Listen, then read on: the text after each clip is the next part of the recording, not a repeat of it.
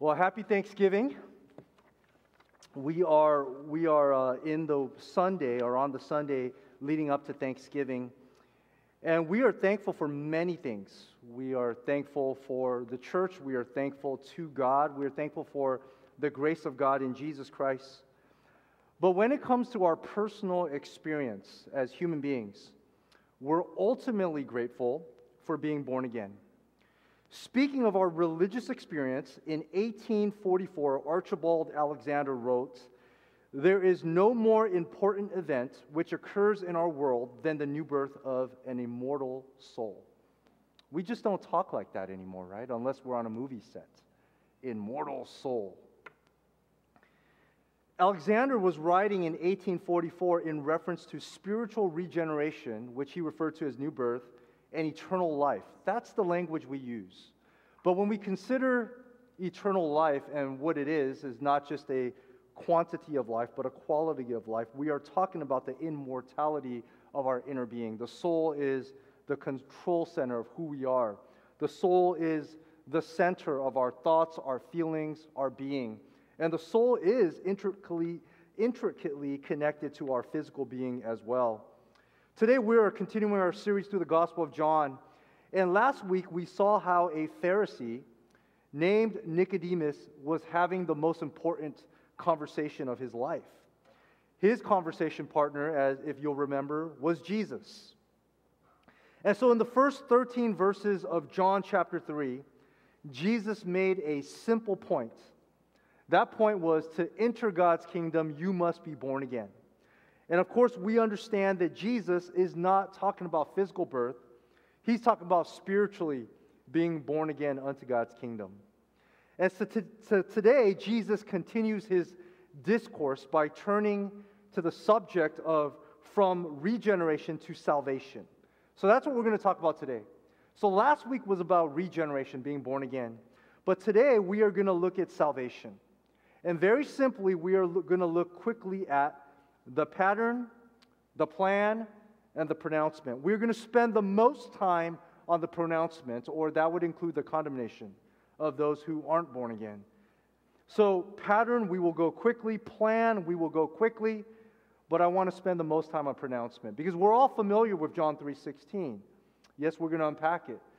But I think it's verses 17 to 21 where we need to spend more time understanding how to apply this, especially if you are already a believer in Jesus Christ. If you have God's Word, please take it and turn with me to John chapter 3. John chapter 3.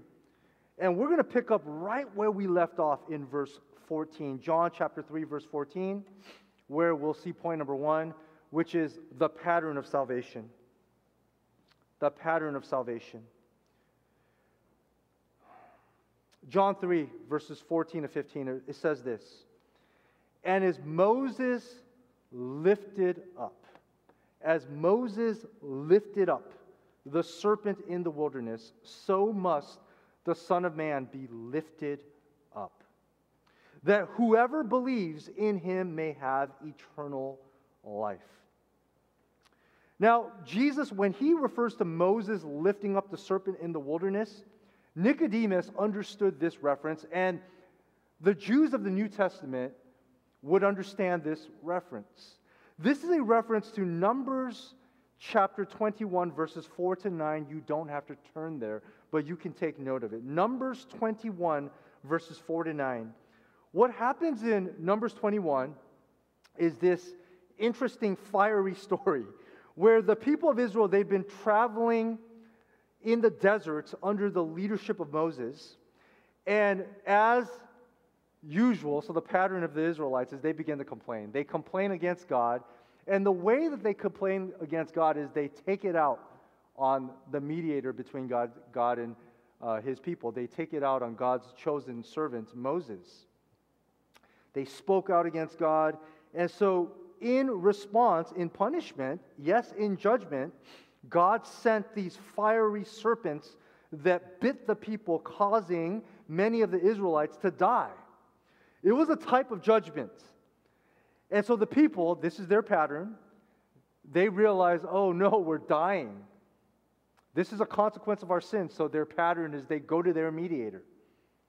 And they say, Moses, pray to God on our behalf so that God would have mercy on us and show compassion. Moses does that. And interestingly, the Lord tells Moses, make a fiery serpent, meaning carve one out, and set it on a pole, and everyone who is bitten, when he sees it, shall live. So Moses made this bronze serpent, and sure enough, whoever looked upon the serpent was healed and lived.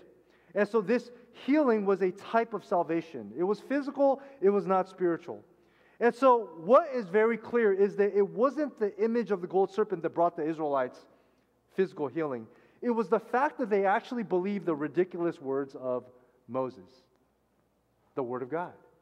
If you'll actually believe what is hard to believe, that if you actually look at this bronze serpent, that you'll be healed, then you'll be healed. So the Israelites had to trust in the Word of God, as difficult as it would be. There was an object to their belief. Now you see the connection. Go back to verses 14 and 15. Jesus is saying to Nicodemus, as ridiculous as it sounds to you in your finite thinking, and as ridiculous as it will sound to the Jews who are expecting a certain type of military Messiah. Just as Moses lifted up the serpent in the wilderness, Nicodemus, so must the Son of Man be lifted up. He must be crucified. What? Our Messiah crucified? I know, it's hard to believe. That's why it's hard to be born again.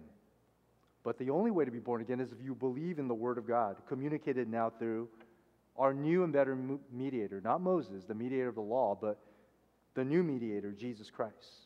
In verse 15, that whoever believes in him, as hard as it is to believe, whoever believes in him, now you understand, whoever believes, anyone who will actually believe this ridiculous message and find it as good news in him, that person may have an immortal soul. Not just physical healing from fiery serpents, but actually eternal life. So Jesus refers to Numbers 21 for two reasons: to show Nicodemus that to be born again, he must believe in the words of Jesus, which is not easy for a Jew to believe. And number two, Jesus reveals that the story of the serpent was a shadow. It was meant to reveal a pattern that would point towards a new and better lifting up, crucifixion, a pattern of salvation. Here's the pattern that Christ fulfills. Man is fallen into sin, just like the Israelites. They rebelled against God. God's judgment is coming, not in the form of fiery serpents, but in terms of eternal judgment. But God shows compassion. Only it's not a bronze serpent. God sends his only begotten Son, that whoever believes in him, who is lifted up, and looks to him, will have eternal life. Now, the Greek word lifted up deserves some attention. This is a play on words. The Greek word for lifted up has double meaning in John's usage. It refers to both crucifixion and exaltation. And here's why Jesus uses this word and gives double meaning to it, puts a play on it. Is because the Jews, like I mentioned, they wanted to believe, and they would believe, in a Messiah that was exalted. The Messiah that Isaiah prophesied, the exalted Messiah that Ezekiel spoke of. And so we know that Jesus Christ is exalted. He resurrected from the dead. He ascended into heaven. But it would be very hard for a first century Jew to receive a crucified Messiah. And Jesus is actually using the illustration in Numbers to say, I will be crucified. It explicitly refers to Jesus' form of exaltation, which is crucifixion. Without crucifixion, there is no resurrection. Without death, there is no being born again in the sense of rising from the dead. So the Jews believed that Messiah would be exalted in glory, but Jesus describes his crucifixion as a better exaltation because it would lead to resurrection. Once again, hard to believe, and that's why it is repeated, whoever believes. Whoever is actually willing to believe this. Whoever is born again and able to believe this. John 8:28, which I have put up on the screen for you behind me, is that John 8:28, Jesus is talking to the Pharisees, and he says, when you have lifted up the Son of Man, which means when you crucify the Son of Man and put him on a cross, then you will know that I am he, and that I do nothing on my own authority, but speak just as the Father taught me. Meaning, when you crucify me, you'll realize that I will be resurrected soon afterwards. Then later in John chapter 12, verse 32, Jesus said, and I, when I am, same Greek word, lifted up from the earth, so exalted, will draw all people to myself. But in the very next verse, verse 33, which I highlighted for you on the screen, it says, he said this to show by what kind of death he was going to die. So just as I mentioned, it would be hard for the Jews to believe in a crucified Messiah. Crucifixion is not the type of exaltation they were expecting. I think it's hard for us today to believe in a crucified Messiah as well in our world. A Savior who died, a God who came to die, a God that we can't see, a God who is exalted in heaven. So in our lives, we also need to be born again to have spiritual eyes to see. And so that's the pattern of salvation. This leads us now to point number 2, which we're going to look at now, the most famous verse, arguably, I think, the most famous verse in the Bible, which is John 3:16, and that leads to the plan of salvation. In John 3:16, we see the pattern of salvation connected to Numbers 21, played out in the person of Jesus Christ, and we see the plan of salvation. Some of you have memorized this. If you've ever been to a football game, you see the signs, John 3:16, right? Or Steve Austin says Austin 3:16. They even perverted and put a play on words. But John 3:16, it says, for God so loved the world that he gave his only begotten Son, or his only Son, the ESV, that whoever believes in him should not perish, but have eternal life. There's so much here we can unpack. What I'm going to do is I'm going to punt. Okay, I realize when we have a lot of text against us and where there's too much field to cover, we're not going to get the touchdown today. We're going to punt till next week. And here's why the text allows us to punt. Check it out. Remember when I mentioned that John is repetitive? Yes, if you watch football, you learn how to interpret the Bible. Okay, but we have to understand that John's repeating the same themes. Sometimes he's going to say the same thing over and over again to drive it home. So notice in verse 15 that whoever believes may have eternal life. Then verse 16, John 3:16, for God so loved the world that he gave his only begotten Son, that whoever believes in him shall not perish but have eternal life. Then next week, it's now John the Apostle giving his take on Jesus' words and sharing his testimony. And John the Apostle, after having explained John the Baptist a little bit, he says the same thing, whoever believes in the Son has eternal life. Whoever does not obey the Son shall not see life, but the wrath of God remains on him. And then in chapter 4, the gospel goes from the conversation with the Jews, a new birth, to a new type of worship where Jesus begins to save who? The Samaritans, the half-Jews that the Jewish people hated. And so you begin to see the gospel where it says whoever believes, not just Jewish people. The gospel is for whoever, all types of people, Jew or Gentile. Every tongue, every tribe, every nation. Jesus is not just the Savior of Israel. He comes out of Israel. He is the Messiah to the world. And so that's the whoever. Whoever in the world. For God so loves the world. That whoever in the world. So you kind of see what John's doing.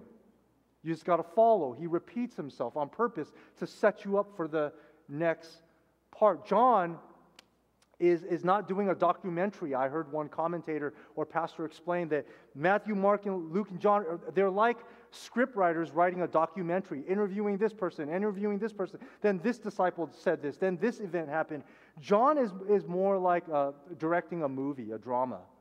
He's cinematic in that sense, right? And so he goes from scene to scene to scene, showing you all the signs and miracles, and he wraps everything around these signs and miracles, showing you that Jesus Christ is Lord. And here he talks about the plan of God. So next week we will spend time talking about whoever the world believes, what it means to believe. Today I want to spend our time talking about eternal life a little bit. Okay. Now eternal life If you go to our website, our social media team took one of the sermons I preached and they blogged. I don't write blogs. They just took it and blogged it for me and for us. I described in more detail, tying back to the creation, how eternal life is not just a quality of life, not just a quantity of life, meaning you live for a quantity of foreverness, but it's a quality of life. And you could read about it more there. I simply want you to consider this application, right? When you look at the text and it tells you, that you have eternal life, and when it repeats it, it's talking about this sense of quality. And I want you to ask yourself this question: do you live with a quality of eternal life in your heart? Life is hard. Life is difficult. Life is not meant to be easy. Jesus says his yoke is easy. That means a lot of things. Yoke, it means him, his gospel. But at the end of the day, the yoke is the instrument for farming that you put over the donkeys so that they can do their work on the field. And Jesus is not saying, I'm going to give you escape. Do you understand that? Jesus doesn't say, I'm going to guarantee that I'm going to take away your disease. You might be healed. Jesus doesn't guarantee that he's definitely not taking away death. Okay, you're going to die. I'm going to die.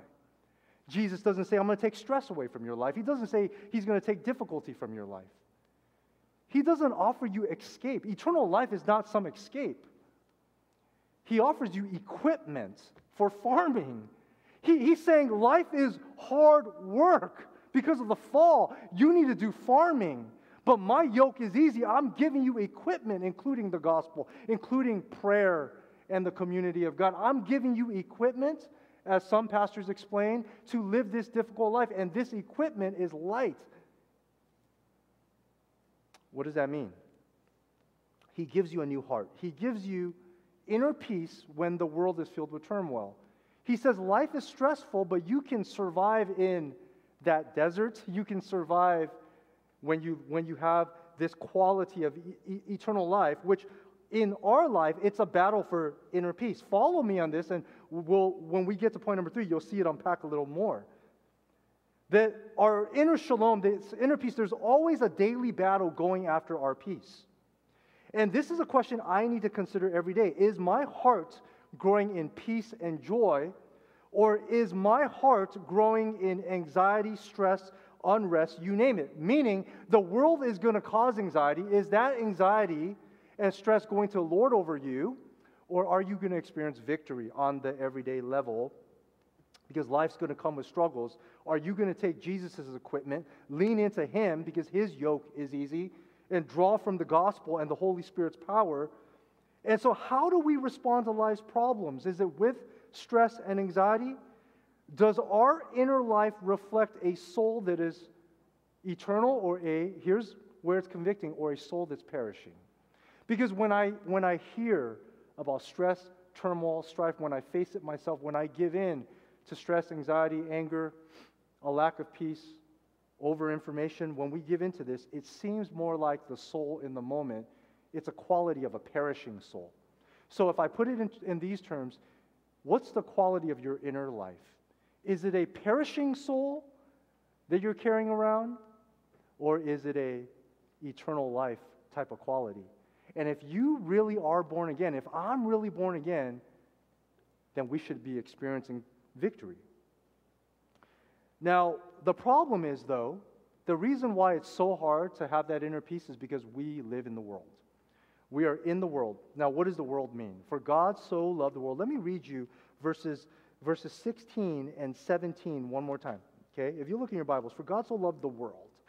He loved the world, that he gave his only begotten Son, that whoever believes in him should not perish but have eternal life. And then in verse 17, for God did not send his Son into, same language, the world, the Greek is cosmos, to condemn the world, but in order that the world might be saved through him. So this word world is repeated over and over again in just 2 verses. What does Jesus mean by the world? Thanks. You guys got me up there. What does Jesus mean by the world? Here's where it's confusing. This same author, John, In other parts, like 1 John especially, but in John, he tells us that we got to hate the world, right? He says that Jesus hates the world in the sense where you hear James, here's a different author, like love for the world is enmity with God.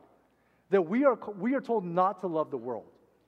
And so what is it, Jesus? Do we love the world? We're supposed to be in the world but not of the world.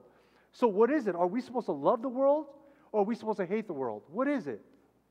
Because you keep saying you love the world, yet we are told over and over again that we are not to love the world. And if you do a little bit of a Bible research, it's pretty simple, is that the New Testament uses cosmos in three ways. First, there's the world as God's creation and created order. Romans chapter 1, verse 20 says, "For his invisible attributes, namely his eternal power and his divine nature, have been clearly perceived ever since the creation of the world, in the things that have been made, so they are without excuse." And so Paul is using cosmos to refer to the mountains, the ocean, and the created order. So that's the world, just nature, just the physical creation. Then there's a second usage, which is how the New Testament authors use the word cosmos the most. It's a negative sense. It's talking about the fallen world, right? And most famously is 1 John chapter 2, verses 15 to 16. I will read this to you. 1 John chapter 2, verses 15 to 16, it says, "Do not love the world or the things in the world." But wait, Jesus, you said you love the world. No. It's a different sense, right? "Do not love the world or the things in the world. If anyone loves the world, the love of the Father is not in him. For all that is in the world, the desires of the flesh, the desires of the eyes, the pride of life, is not from the Father, but is from the world." And so this is the world in a negative sense. And I will show you in the application that when we say we love the world, in a secular sense, when we say we love the world, we're actually being tempted to love the fallen world system. Okay, that's not the world that God loves. He doesn't love a world that is fallen in that sense. He doesn't love the fallen world system where Satan is reigning over that world. Now, John 3:16 uses world in this third sense. It's simply talking about the people of the world. God loves the mass population of people in the world. And so that's what we see. As fallen creatures, God still loves us. We are his creatures made in his image, and he loves us. And so when John 3:16 says, "For God so loved the world," he loves each and every one of us regardless of our age, race, or culture. Regardless if we're Jews or Gentiles, he loves all types of people in the world, every nation. That's what he means. Now, if you go back to just verse 16, I'm going to just use this slide. "And when you consider that God so loved," and what's the object of his love? The world, "that he gave his only Son." Let me just unpack that language really quickly. Why doesn't God the Father come himself? He could. If I told you I love you, and you looked at my life, and I said I love you, that love is in me. I can communicate it to you through words. I can even show you. But you'll know if I'm actually a loving person, hopefully 18 years from now, if you look at my kids. Same way, you know if a pastor is loving if you eventually look at his flock after 20 years. So the best way that God can communicate his love is not to come himself, because love is an attribute that's in him. He can tell you. He can come down to earth and tell you, "I love you." But if you really want to see the Father's love, then you look at his Son, his only Son. We know that this language of the Trinity, right, Father, Son, Holy Spirit, we know that the Father, John 1, and the Son are equal. And the Holy Spirit is equal. The three members of the Trinity are equal in essence, equal in value, equal in ranking. But they are distinct in their person, and there's a reason why one of the members of the Godhead is described as Son. Because the perfect reception of a father's love would be in his child. And so even though Jesus is equal to God the Father in value and ranking, he is the perfect recipient of a father's love. And he's the only Son. You see, if you're a parent and you have multiple children, rightly so, your love is distributed. But God is trying to convey to you that I only have one son. And so 110% of the Father's fatherly love is poured out on his son. So God the Father is essentially saying, if you want to see the perfect, most robust expression of my love, I want you to take a look at my son. And now the gospel makes sense. You want to come to me? Look at my son. You want to see my love? You got to see my son. If you want to see how much I love you, you look at my son. Because I have spent eternity giving him perfect fatherly love. And he has spent eternity returning perfect submission and obedience. Now you can imagine, I love that son so much, I'm going to send him to die for you. That's how much I love him. I'm sending my only son. So that's why God doesn't send the Holy Spirit. God doesn't send to die. He does send the Holy Spirit, but not to die for us. God doesn't send himself. God sends his only son, the perfect embodiment of his love revealed to us. So that's why John 1 begins to make sense. Without John 3, it's hard. John 1 says, in the beginning was the Word, and the Word was with God. John 1:14, the Word became flesh. It's one thing for God to tell you in word, I love you. It's a whole different thing when the word, I love you, becomes flesh in the person of Jesus Christ. Did you guys ever read John 3:16 that way? That's John 3:16. For God so loved the world that he had to send his only begotten son, the one who is the perfect recipient of his son, of his love for us, that whoever believes in him, what about him? That he's lifted up, connection with the previous verses, that in his crucified and exalted gospel and in him should not perish, but you will have a quality of inner life now that extends forever. You'll have shalom. Now, verse 17, God did not send his son into the world to condemn the world, in order that the world might be, but in order that the world, people in the world, might be saved through him. But then in verses 18 and 21, we see this pronouncement of salvation, and then also the converse is condemnation, where many are already condemned. What does that mean? So this leads us to point number 3. So, thank you. We'll leave that there. Point number 3 is pronouncement of salvation. Okay, so point number 1 is pattern of salvation. Point number 2 was plan of salvation. Point number 3 is pronouncement of salvation. Now, pronouncement is the judge pronouncing salvation or judgment. And I want you to notice on the screen above and in your Bibles, verse 18, it says, whoever believes is not condemned, meaning you won't be judged in eternity. But whoever does not believe, notice the language is condemned already, because he has not believed in the name of the only Son of God. I love the New American Standard 1995 translation. It says, whoever, it translates condemned already as has been judged already, meaning whoever does not believe is judged already. The reason I like that is because every single human being eventually at some point in your life has to make a judgment about Jesus Christ. And when you make that judgment that I reject Jesus Christ, he's not God, you're actually confirming your own judgment. So when you make a judgment about Jesus Christ, it's actually making an own judgment. And that's what this verse means. It says, whoever chooses not to believe is condemned already. It takes you into this throne room or this courtroom idea where it's talking about position. That those who don't believe in Jesus Christ, that, if you're a Christian, that included every single one of us before we got saved. That we were already condemned, that you're born fallen, you're born in this position where you're already judged, you're already condemned, because we have not believed in the only Son of God. But whoever believes, because why? Because we're born again. You're born of Adam into judgment, you're born again through Christ into eternal life. So verse 17 and 18, that's what it means.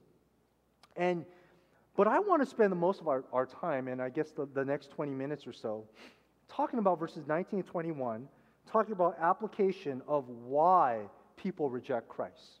I want to talk about spiritual darkness and how, as Christians, we have light, but we are bombarded by darkness. We're born into darkness. We have to be born again into light. And even though we're born again, we're still in this world of darkness. We're still in this world of darkness. And when I say that, I'm talking about the other use of cosmos, which is we're in this fallen world. People hate the consequences of sin, but people don't hate sin, including us, right? We don't like the consequences of sin, but our flesh loves sin. That's our temptation. And there's a reason for that, and that's what I want to spend some time unpacking.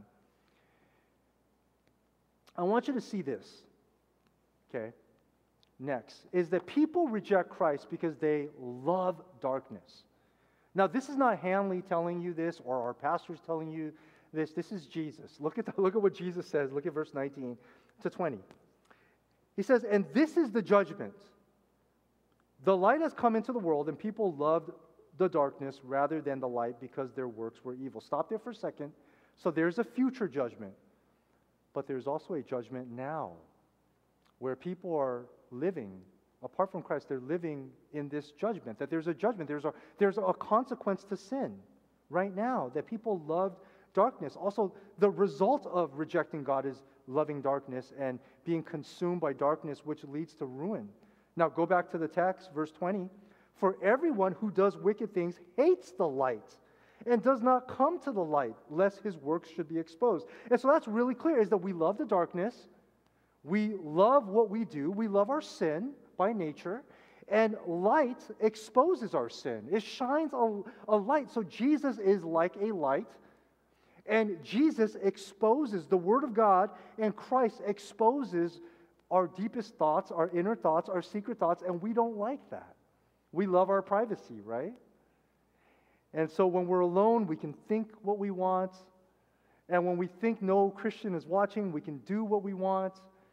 And so in those moments of darkness, we hate it. We don't want to be exposed. We don't want people to think what we're thinking, our prideful thoughts, our angry thoughts, our hateful thoughts, our lustful thoughts. And that's why we love to hide, and that's part of human nature. And so once again, Jesus uses this contrast of light versus darkness as a metaphor. There's a realm of spiritual darkness that we naturally live in. Jesus wants to call us into a realm of spiritual light. Now, the reason why we love our darkness goes back to Genesis 3. Remember now, follow Johannine theology.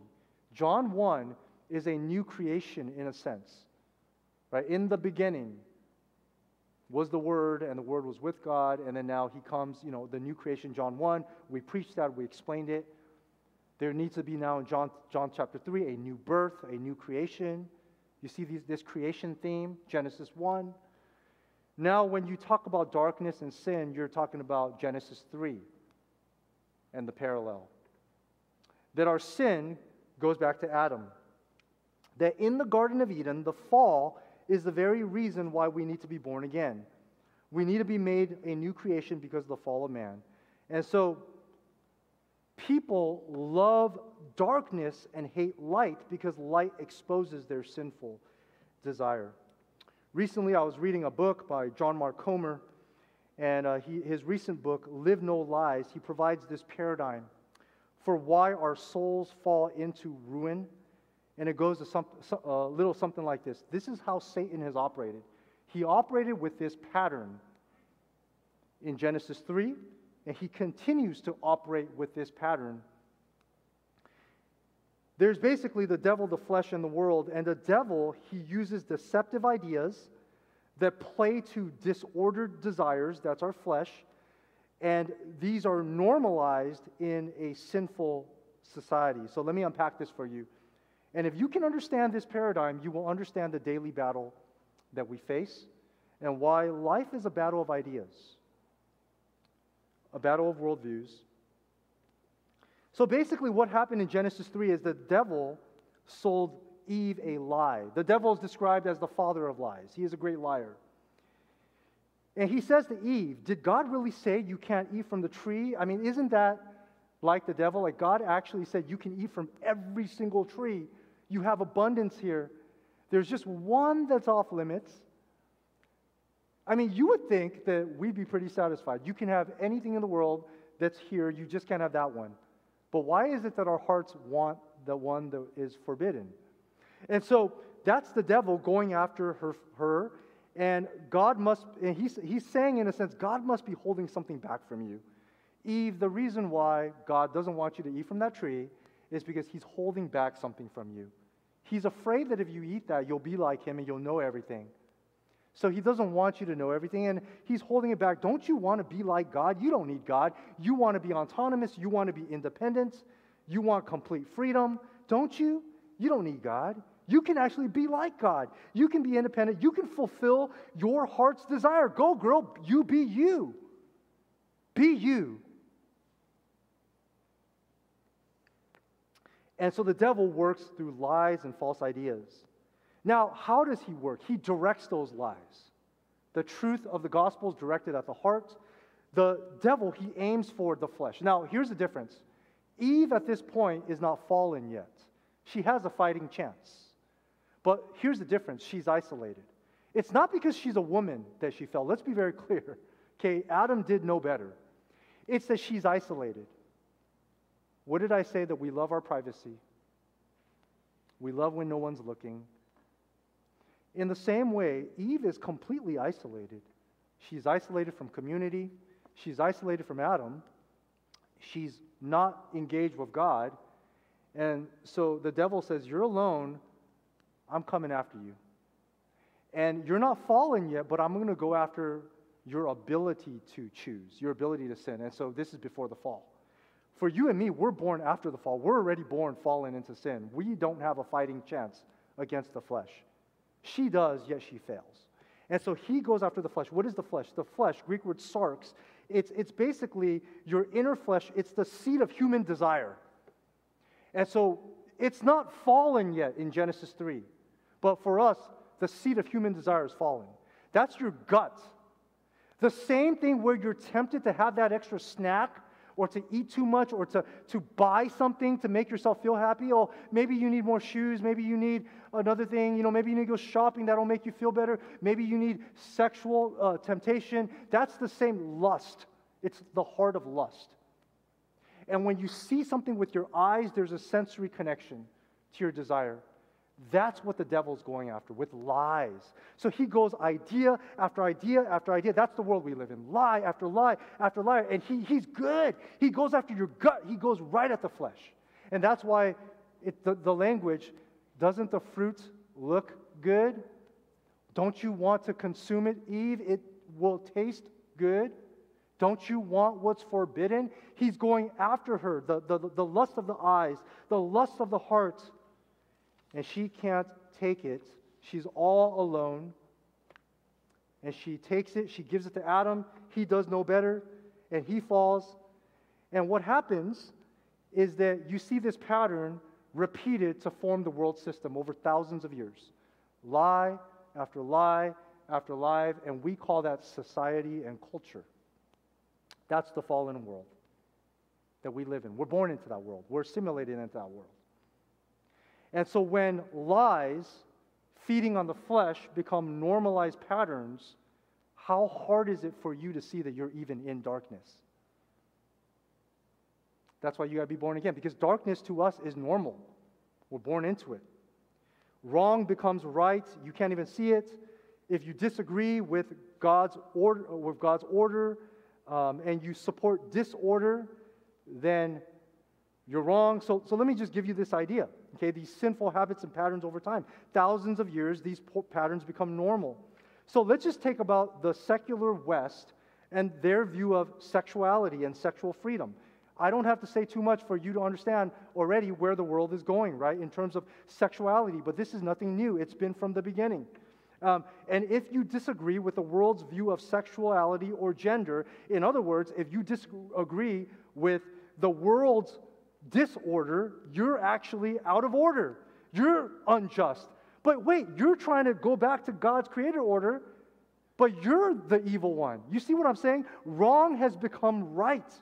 And right in God's eyes has become wrong, and God's created order is wrong, and disorder is right. And that's because the lies that fed on the flesh, practiced into patterns over thousands of years, have been normalized in society where what is darkness to most people is light. I mean, what is darkness to God is light to most people. And so we are so blind, and that's the depravity that we're born into. And that's why, now do you understand what John is saying? Let's go back to Jesus' words. Will you look with me once again now with understanding? Starting in John 3, verse 19. And this is the judgment. The light has come into the world, and people loved. They couldn't help it. They were born loving the patterns that had been normalized. They loved the darkness, their own desires. Of course they're going to love it because it's the flesh. It's the seed of human desire. Of course you're going to love it. They loved the darkness rather than the light because their works were evil. Verse 20, for everyone who does wicked things hates the light and does not come to the light, lest his works should be exposed, because it's like that light is offensive. It exposes normalized patterns in this world. But whoever does what is true comes to the light. And when you do that, you do get persecuted.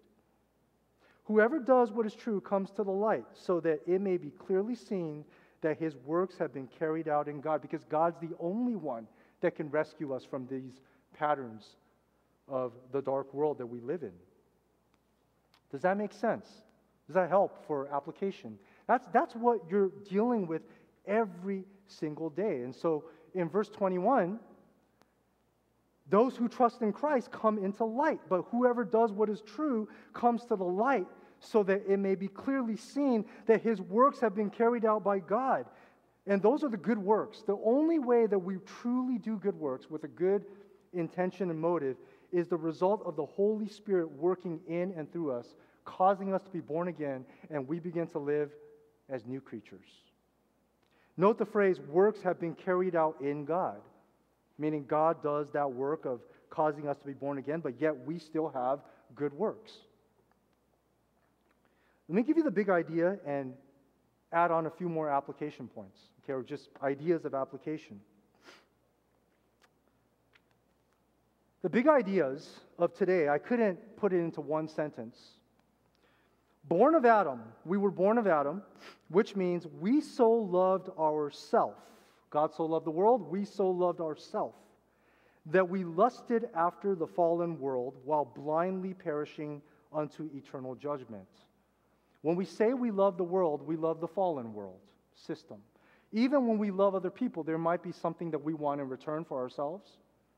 So we so loved ourself, not ourselves, but the self, the inner self, that we lusted after the fallen world while blindly in darkness perishing into eternal judgment.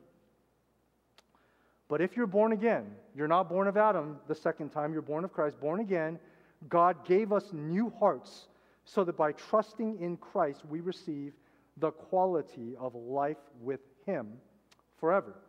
Let me say that one more time. God gave us new hearts so by trusting in Christ we receive the quality of life with Him forever. Now, let me continue to unpack for application. How do you battle these lies that we live among each day that we have to deal with? In the same book, Live No Lies, John Mark Comer, he mentions somewhere where he says you can't truly control your feelings or your emotions. And what he means by that is not that you can't put your emotions under control, but sometimes you just can't control what you feel. You just have to be honest about it. I feel this way and it's wrong. Right? You can't really control what you feel because you're going to feel. So feeling is a reaction. But then he says, but you can control what you think about that impacts your feelings. That makes sense because you can choose, I'm going to dwell on this. I'm going to stop thinking about this. I'm going to change what I'm thinking about. Consider what you're allowing to come into your mind. Information, stuff you read, stuff you see, stuff you scroll over, information, news that's told to you. That's all coming into your mind, and it's coming from the world system, and it's shaping you. And your feelings and your emotions are going to be directed by what you think. So you can't control sometimes what your reaction is. You're feeling your emotions, but you can control. So your anxiety, your lack of peace, even external circumstance, you can't really control all of it. But you can control how long you think about things, what you set your mind on, whether you set your mind on things above, whether you have silence and solitude, turn off the computer, turn off the phone, close everything, and just pray, silent prayer. And then after praying, listen to God, read Scripture, and say, God, I'm listening to you speak. And then these thoughts come up, and the lies are revealed. Let me give you some examples. You get in an argument with your spouse, and the lie comes in. Man, I married the wrong person. Momentarily. Imagine if you allow that lie to take shape for 20 years, right? And then right away the Word of God says, what? What God has brought together, let no man separate. And you're reminded God is sovereign over marriage. You tell yourself, man, I'm I can't do anything, I'm helpless, I'm so anxious, I'm so stressed, I can't handle this, I feel like I'm going to die. Keep telling yourself that, and that's going to shape you. But if you can back up, turn everything off, and start recognizing, hey, that's a lie. What does the truth say? You can apply that to anything in life, right? Anything you spend your mind thinking of these false ideas. Like I mentioned, you had a horrible day, but your phone has just sent you, like Amazon has sent you, you need these items. And so the lie tells you if you buy those items, you need more, or you buy those items, you might feel a little better, or you just need to read more books to feel better, or whatever it is. And you know the answer is you need to spend time with God. You need to pray and recalibrate your heart. But the world's going to keep coming at you and coming at you. And you got to recognize all of these ideas. And then, of course, it goes out to false religion and false political views and false worldviews and all that. But the more and more we allow those lies and those thoughts, and we fail to take every thought captive and subject it to the Holy Spirit, those lies, that's what Satan does. He does it to Christians. Pastor Albert knows that I respect him, I trust him, I follow him. Of course I have the lie as English lead pastor all the time. It comes in my mind. You know, Hanley, you just have to lead. I can listen to that lie, and then the thought can say, yeah, I should be the lead. I know where we're going. And I have to be reminded, no, God is sovereign. Remember, you can't even handle it right now. These certain things, you need to just, and so the truth. So what is the truth? Shepherd the flock and trust your senior pastor and trust Christ. Shepherd the flock of God. Do what God has called you to do right now by feeding the flock the Word of God. So every day, even for myself, God can, see what Satan does is he takes good things. If he tells you a lie that's outright a lie, you're going to sniff it out. That's horrible. But if he tells you, Hanley, I've given you vision. You should lead the church now. Look at your friends. They're senior pastors. You're 40. It's time. You need to. You're not going to have that much time. If you wait till you're 50, you're not going to have energy. You see those lies?